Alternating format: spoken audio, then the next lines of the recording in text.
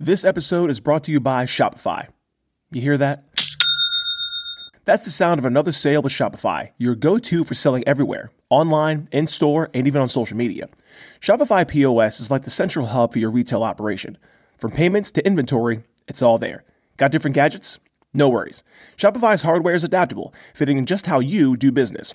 Start transforming your retail business with an incredible offer. A trial for just $1 per month at shopify.com/Wondery. All lowercase. That's shopify.com/Wondery. Take the leap and upgrade your point of sale solution with Shopify. Visit shopify.com/Wondery and start your trial today. Achieving a gorgeous grin from home isn't a total mystery with Bite Clear aligners. Just don't be surprised if all of your sleuthing friends start asking, "What's your secret?" Begin by ordering your at-home impression kit today for only $14.95. Bite Clear aligners are doctor-directed and delivered to your door. Treatment costs thousands less than braces. Plus, they offer flexible financing, accept eligible insurance, and you can pay with your HSA FSA. Get 80% off your impression kit when you use code WONDERY at Byte.com. That's BYTE.com. Start your confidence journey today with Byte. As one might expect, most paranormal and supernatural encounters occur in the hours of darkness. What is it about the night that seems to manifest these occurrences? Is it our own feelings of vulnerability and isolation, or is it something more profound? This week, we hear accounts from those who work through the night on the dreaded night shift.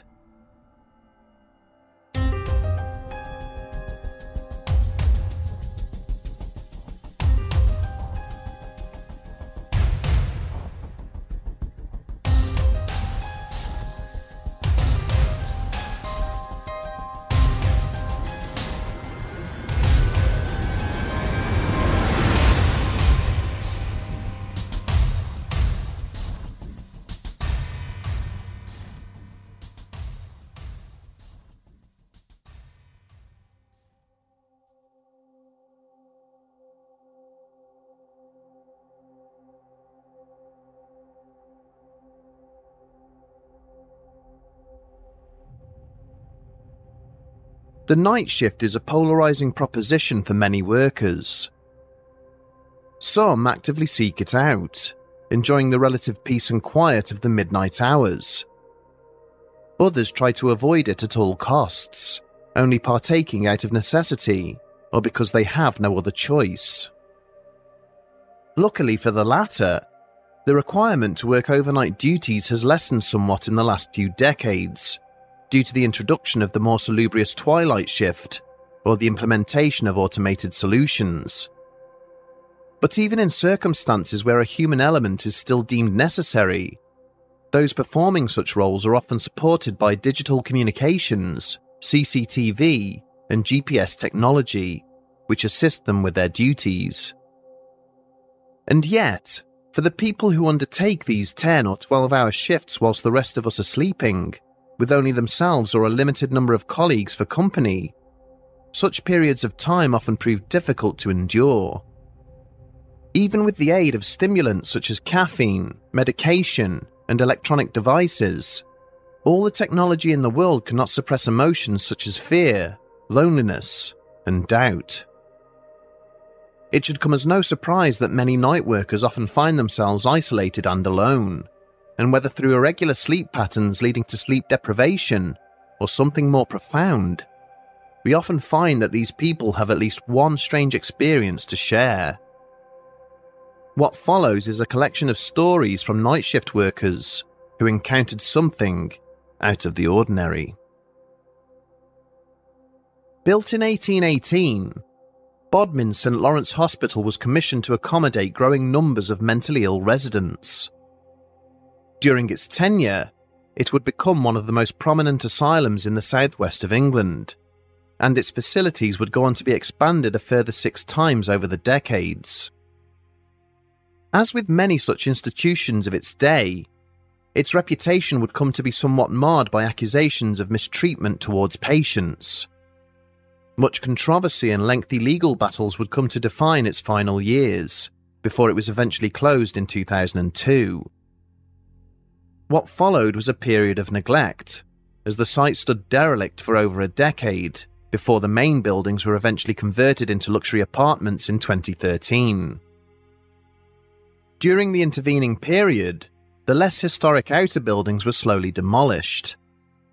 The sprawling hospital grounds were fenced off from public access and patrolled by security guards, posted to prevent vandalism and wayward urban explorers. One of these security guards, Steve Hennigan, would work on the site for several years, during which time he would allegedly experience numerous eerie and unexplained incidents. These included doors violently slamming shut of their own accord, and gurneys rolling down corridors when no one was near them. Some of his colleagues claim to have heard footsteps making their way around the facility at night, coming through hallways towards them, or stamping around in rooms above their heads when they knew no one else was there. There were also reports of cackling laughter or soft whimpering coming from behind the doors of locked rooms, and shadowy figures which were seen to somehow pass through solid walls. Due to its sheer size, it was standard practice to have 2 guards stationed at the complex during the night, though on occasion, a third worker might also be present, for training or some other purpose. Their working routine consisted of one man patrolling the perimeter fences and checking the buildings, whilst the other remained in the CCTV cabin, keeping an eye on the camera feeds. They would then alternate these responsibilities throughout the shift. During one evening in February of 2004, Hennigan was working alongside his usual partner Rob Durham, as well as a new guard named Sean Pollock. Sean would be filling in for Rob in the coming weeks, as he was due to take annual leave. At some point during the night, whilst the new recruit was out walking the perimeter fences, Steve had started to feel unwell and advised Rob that he was going for a lie down. Leaving his partner to man the cameras, Hennigan made his way to one of the empty outbuildings nearby, where the guards had constructed a makeshift sick bay using furniture and bedding left over from the hospital's closure. Settling into a gurney, Steve closed his eyes and rolled onto his side, trying to alleviate the nausea which had come over him. But after about 10 minutes, he was disturbed by a recurring noise, emanating from the main corridor just outside. Believing this to be the wind, he tried to ignore it, before realizing that it was far too persistent and rhythmical. As time passed, he concluded that what he could hear was deep and labored breathing, coming from just outside the room where he was lying. Thinking this was one of his colleagues playing a prank, he turned and shouted for them to cut it out, and then rolled back over to face away from the door. But the sound had persisted. As Steve lay with his back to the entrance, he realized that the breathing was steadily growing in volume, as if the individual responsible had now entered the room with him. Turning again, he scanned his surroundings, only to find that he was alone. But still the sound persisted, and now seemed to be coming from just outside the room's only window. It wasn't unusual for homeless people to sneak into the grounds, and now he believed that someone was sleeping in the small alleyway just beneath the window outside. Creeping over, he took out his torch and shone it down into the darkness, only to find that the alleyway was completely empty. Confused, he stepped back, and that is when he saw her. Standing no more than 3 feet away from him was a slim woman wearing a white hospital gown. Hennigan could not see her face, as her profile features were obscured by long dark hair. She had her back to the wall, facing directly into the centre of the room, and was breathing heavily as if distressed. Overcoming his initial shock, he asked the mysterious intruder if she needed help. When she did not reply, he reached out to tap her shoulder, only for her to turn and recoil in horror, stepping back and passing right through the wall behind her. His nerve broken, Hennigan fled the room, running across the site back to the CCTV cabin. His unexpected and crashing entrance through the porter-cabin door startled his two colleagues. Struggling to get his words out, he asked if either had seen anything unusual on the cameras, only to be told they had not. His co-worker Rob then fixed him with a knowing smile and said, "You've seen her, haven't you?" Apparently, Steve's was not the first encounter of its kind. The experiences of Steve Hennigan in central Cornwall are eerily similar to an incident which took place a decade later on the far side of the world. And on this occasion, the location involved was not a derelict premises, but one of the busiest buildings on the island of Honolulu. Located in central Waipahu, the Keikula Makai Training Center is the main coaching facility for the Honolulu Police Department. Attended by new recruits, seasoned officers and civilian support staff, it is a thriving hub of activity in the daytime, but during the hours of darkness, the facility is usually patrolled by a solitary security officer. This story concerns one such individual, a guard by the name of Tony, whose experiences during one terrifying week of work almost led him to quit his job. Tony had worked on site for several years, arriving each evening as the instructors packed their bags and left via the main entrance. Once he was alone, he would secure the gates before commencing a roaming foot patrol in and around the site. One evening, at the start of a new set of shifts, Tony had been walking the fence line when he had heard a loud disturbance coming from the dog kennels on the opposite side of the complex. Torch in hand, he had run as fast as he could to the canine section to find the police dogs going wild in their kennels, barking and howling at another apparent commotion. Alongside the barking, Tony could also hear a series of loud bangs, as if two planks of wood were being smacked together.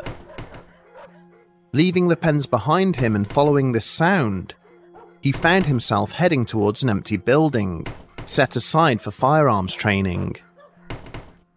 As he neared the void premises, he saw that the wooden shutters which should have been secured over the windows of the building were slamming open and shut of their own accord.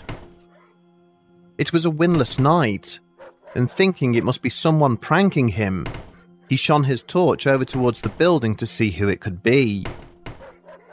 To his amazement, the shutters continued to move to and fro, despite nobody being nearby. He shouted to announce his presence, and no sooner had the words left his mouth than all the shutters suddenly slammed closed once and for all. A little perturbed, Tony walked over to the building, conducting a wide circular patrol, before finally going inside. Every room and stairwell was empty, with no sign that anybody had been there.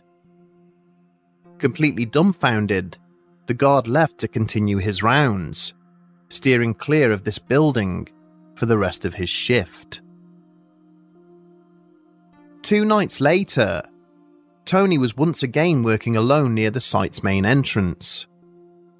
Having already conducted 2 full circuits of the fence lines, he decided to take a break in one of the smoking areas.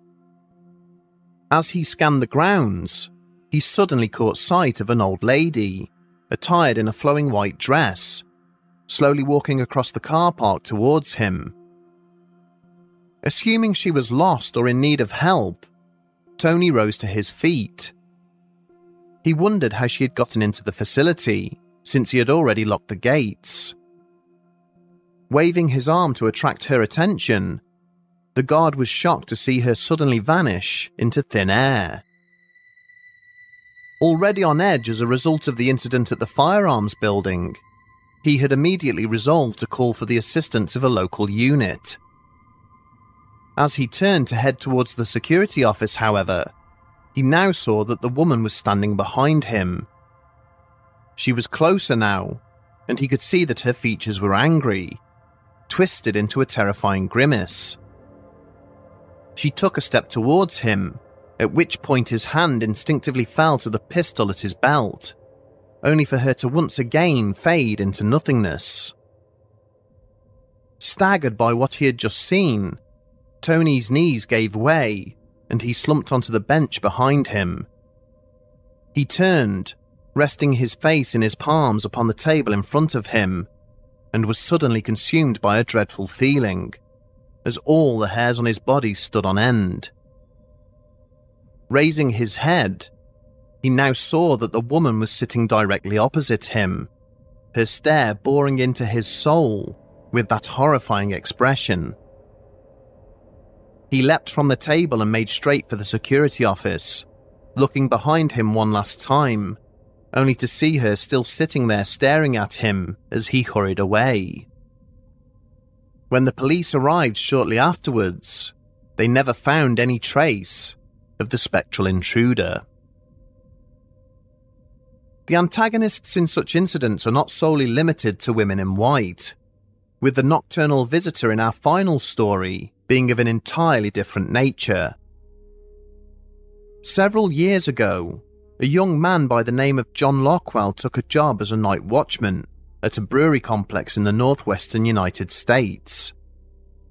The facility consisted of several processing plants, with a smaller bar and shop area where the public could buy beer direct.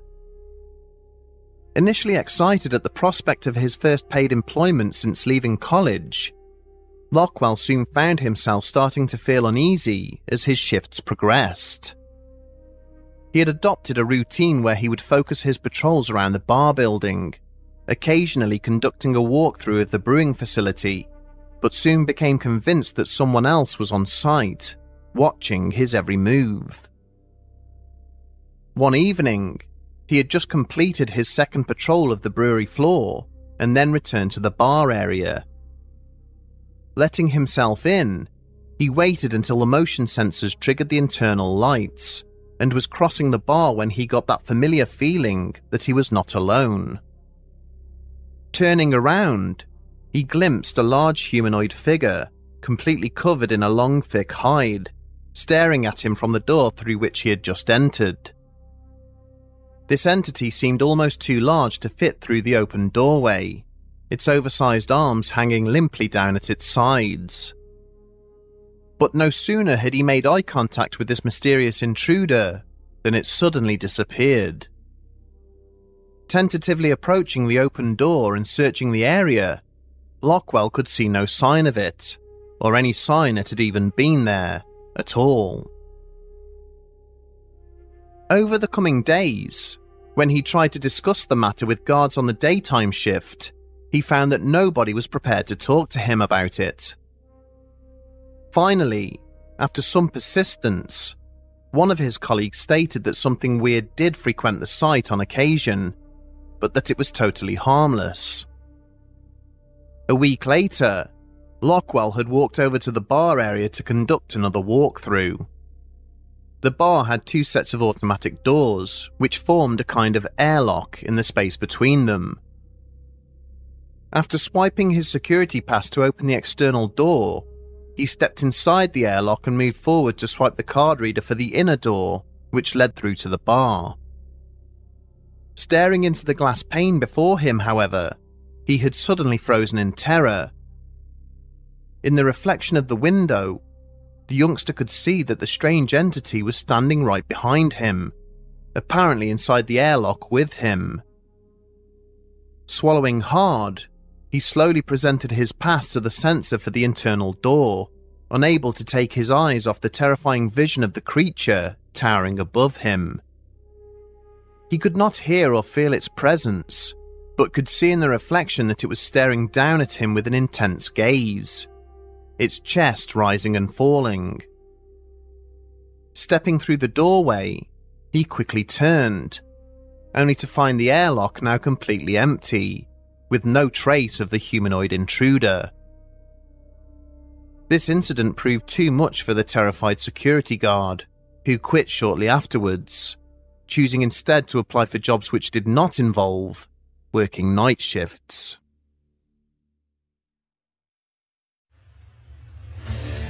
What makes a life a good one? Is it the adventure you have? Or the friends you find along the way? Maybe it's pursuing your passion while striving to protect, defend, and save what you believe in every single day. So what makes a life a good one? In the Coast Guard, we think it's all of the above and more. But you'll have to find out for yourself. Visit gocoastguard.com to learn more.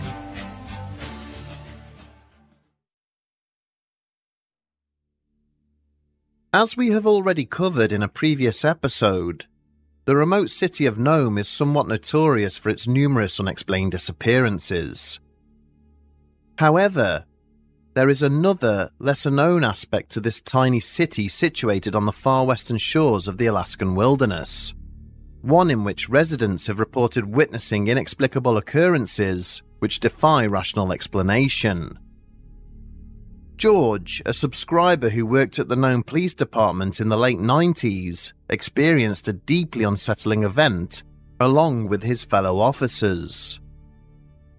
Due to the region's unpredictable weather conditions, it was not uncommon for the staff of the Nome Police Department to be restricted in their movements by heavy snowfall from time to time. One night, during a particularly bad snowstorm, George and 3 of his colleagues found themselves working their entire shift within the confines of the police station, unable to go out on patrol due to the harsh weather. For the same reason, and due to the lateness of the hour, the volume of calls was minimal, but at around 2 a.m., George was at his desk catching up on some administrative tasks when one of his colleagues called him to the back of the office. On the CCTV monitor dedicated to the building's aging surveillance system, they saw a small figure walking towards the station, partially visible amidst the swirling snow. George initially thought it was a young child, but as he continued to observe, he realized that the figure's movements were confident and deliberate, not typical of a lone youngster. The figure approached from the plains to the east and finally arrived at the station, but instead of going to the main entrance as would be expected, it disappeared around the side. Wondering who on earth would be walking around in that weather and at that time, the 2 officers spent several minutes switching between various cameras before they were able to locate the mysterious figure once again. This time they saw that it was standing at the rear of the building, with its hands up over its brow, peering in through the window of one of the rear entrances. The poor quality of the CCTV system made it impossible to discern any details about the figure, other than its diminutive size and dark clothing. George remained at his post monitoring the camera, whilst his colleague went downstairs to investigate further. Moments later, he saw his fellow officer appear on screen, approaching the door where the figure was peering in. The officer's radio then sounded, stating that he was standing right next to the entrance and that he could not see anyone standing outside. George briefly began to suspect that he was the unwitting target of some prank, until he called over another of his colleagues from the other side of the office. They both stared at the screen and confirmed to each other that they could see the figure standing outside the doorway, and yet the officer downstairs reported back that it was clear. George asked his other colleague to continue watching the screen, whilst he made his way downstairs to join his partner at the rear entrance. Upon arriving in the hallway, he could see that there was nothing beyond the glass pane, besides the raging blizzard outside. And yet the officer upstairs confirmed that the figure was still standing there, staring directly at both of them. Just as they were deliberating whether to go out and investigate further, they were summoned back up to the second floor. The officer at the CCTV monitor pointed to the grainy footage on screen, revealing yet another shadowy figure, identical in size and stature to the first, this time with its face pressed up against the glass of the double doors at the main entrance. At this point, George radioed the fourth officer on duty at the front desk, asking if he could see anyone at the doorway. When his colleague replied that there was no one there, he requested a closer inspection. Watching on the monitor as the officer approached the front doors, staring straight at the spot where the mysterious figure was standing, he was disturbed to hear the desk officer report back that the entrance was completely clear. As the hours passed and the snow continued to fall outside the station, several small figures materialized on the CCTV system, taking up positions at doors and windows, silently surveying the station's interior despite the harsh weather conditions.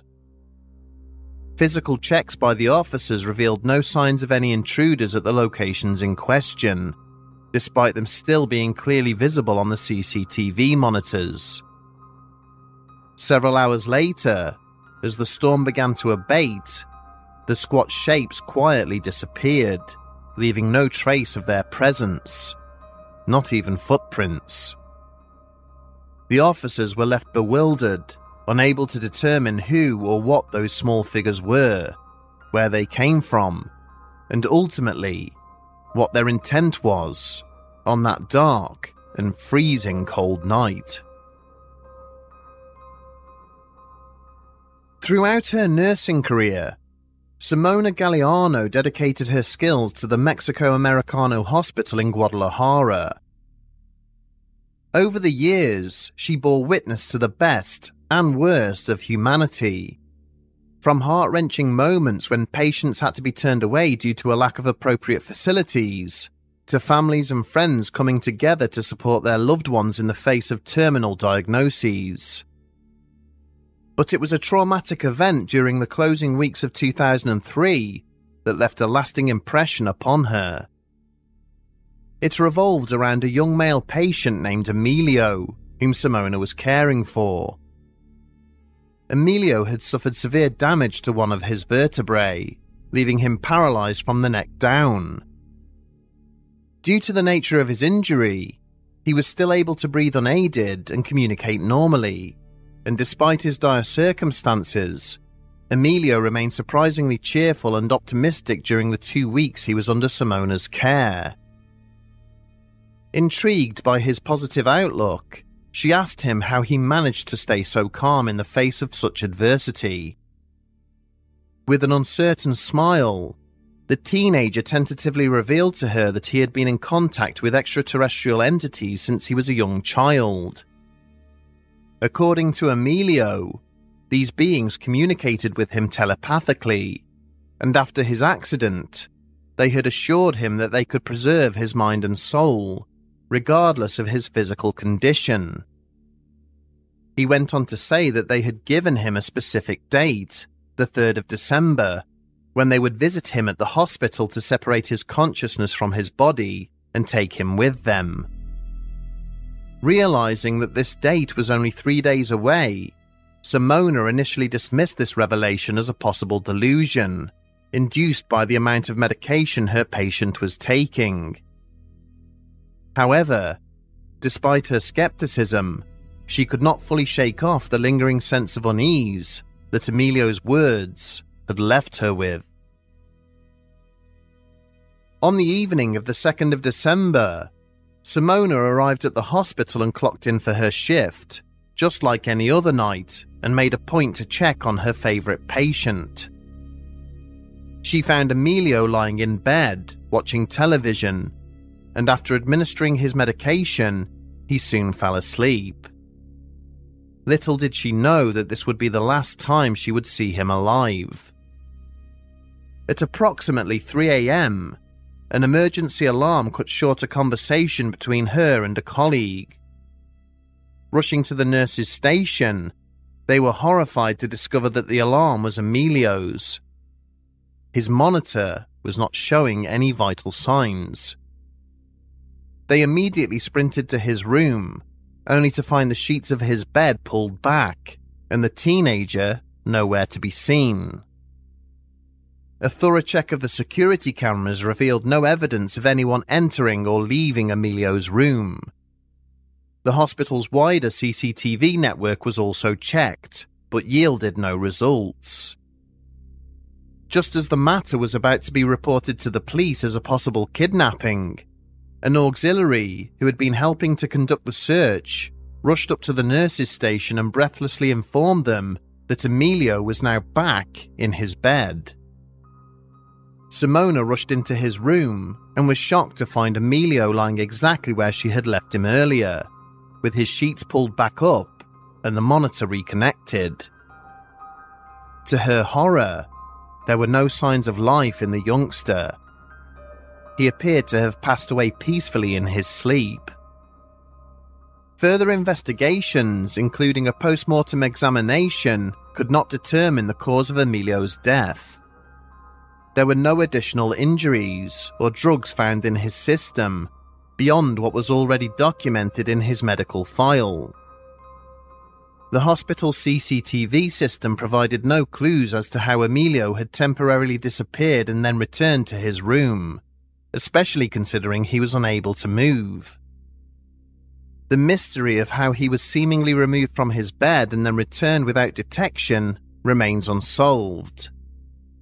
Although he disappeared for only a matter of minutes, this brief event has left Simona pondering the existence of unknown forces or powers that may be beyond human comprehension. Emilio's remains were eventually buried according to the wishes of his loved ones, but the bizarre events surrounding his passing continue to haunt Simona to this day.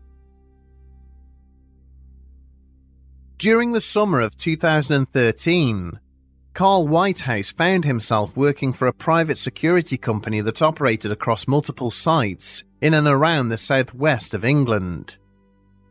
The frequent travel to distant locations was taking a toll on his home life. Determined to find a more fixed assignment, he approached his manager to inquire about available opportunities. As luck would have it, the company had recently acquired a contract for a prison building which had been shut down by the Home Office earlier that year. The plan was to eventually convert the sprawling complex into a private venture, but for now, the company needed security coverage for the site. 2 security guards had already been assigned to patrol the building to deter crimes such as metal theft and vandalism, but there was still 1 vacancy left to be filled.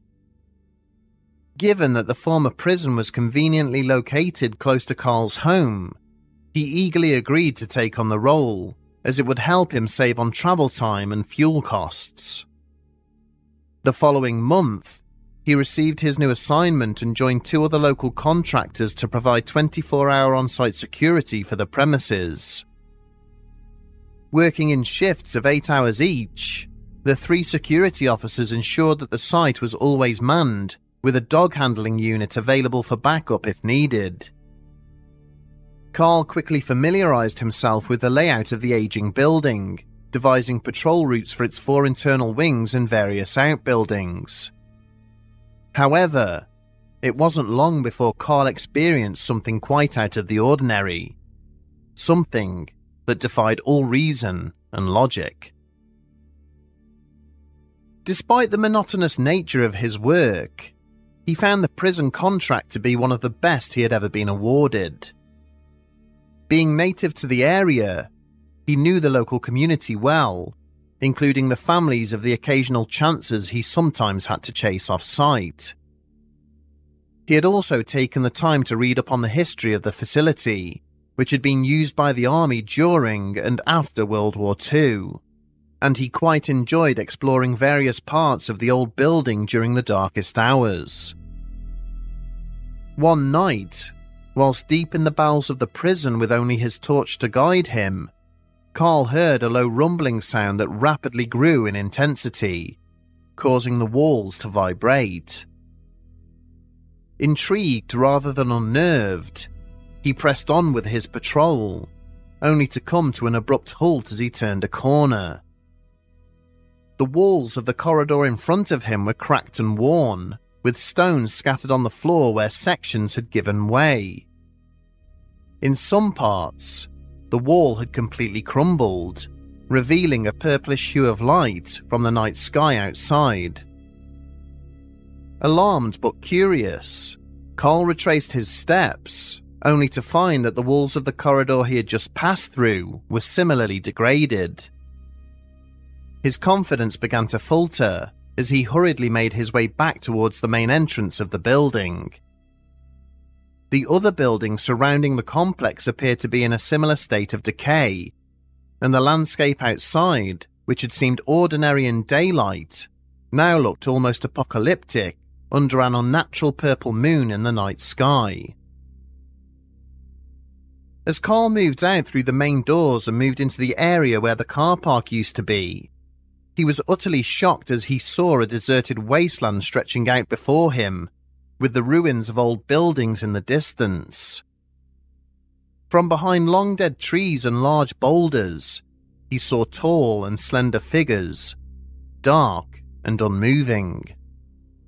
The hairs on the back of his neck stood on end as they remained where they were, intently regarding him from a distance. When one of the figures finally began to move towards him, effecting an odd, fluid motion, Carl turned and ran back into the depths of the prison. The rumbling sensation resumed, building in intensity, before abruptly ceasing. He emerged into a pristine corridor, identical to the one in which the encounter had begun. He cautiously retraced his steps, but there was no trace of the damaged walls or the purple sky he had seen just moments before. He continued to work at the prison for another year, but never experienced anything similar again, nor did he hear of any comparable encounters from his colleagues. He couldn't help but regard the old building with a sense of curiosity whenever he passed by it after his contract had ended, always wondering about what he had experienced there, one night in the summer of 2013. Similar to the other encounters we have related, the nighttime working environment can provide additional challenges rarely experienced by those on day shifts. Factors such as lack of direct contact with or support from other people, deprivation of natural light, and often working in hazardous or remote environments can create strange and unique situations. At first glance, many of these encounters can seem mysterious or supernatural in nature, but often go on to make sense when reconsidered in their aftermath. And yet, some instances still continue to defy any kind of rational explanation. Is it possible that the darkness somehow weakens the barriers between the living world and what lies beyond? That by remaining awake whilst the rest of society slumbers somehow makes us more inviting to these kinds of encounters? Do a person's feelings of loneliness also play a role in this and make them more appealing to such entities? Or is it a combination of sleep deprivation and the inevitable feelings of vulnerability when isolated in the small hours, which preys on our senses and makes us see things that aren't really there? You may be working a night shift as you listen to this. We may be putting suggestions in your mind.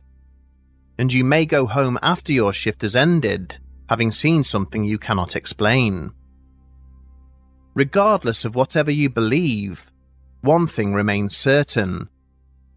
As long as society requires people to work night shifts, stories of paranormal or supernatural visitors will forever walk hand in hand with their job description.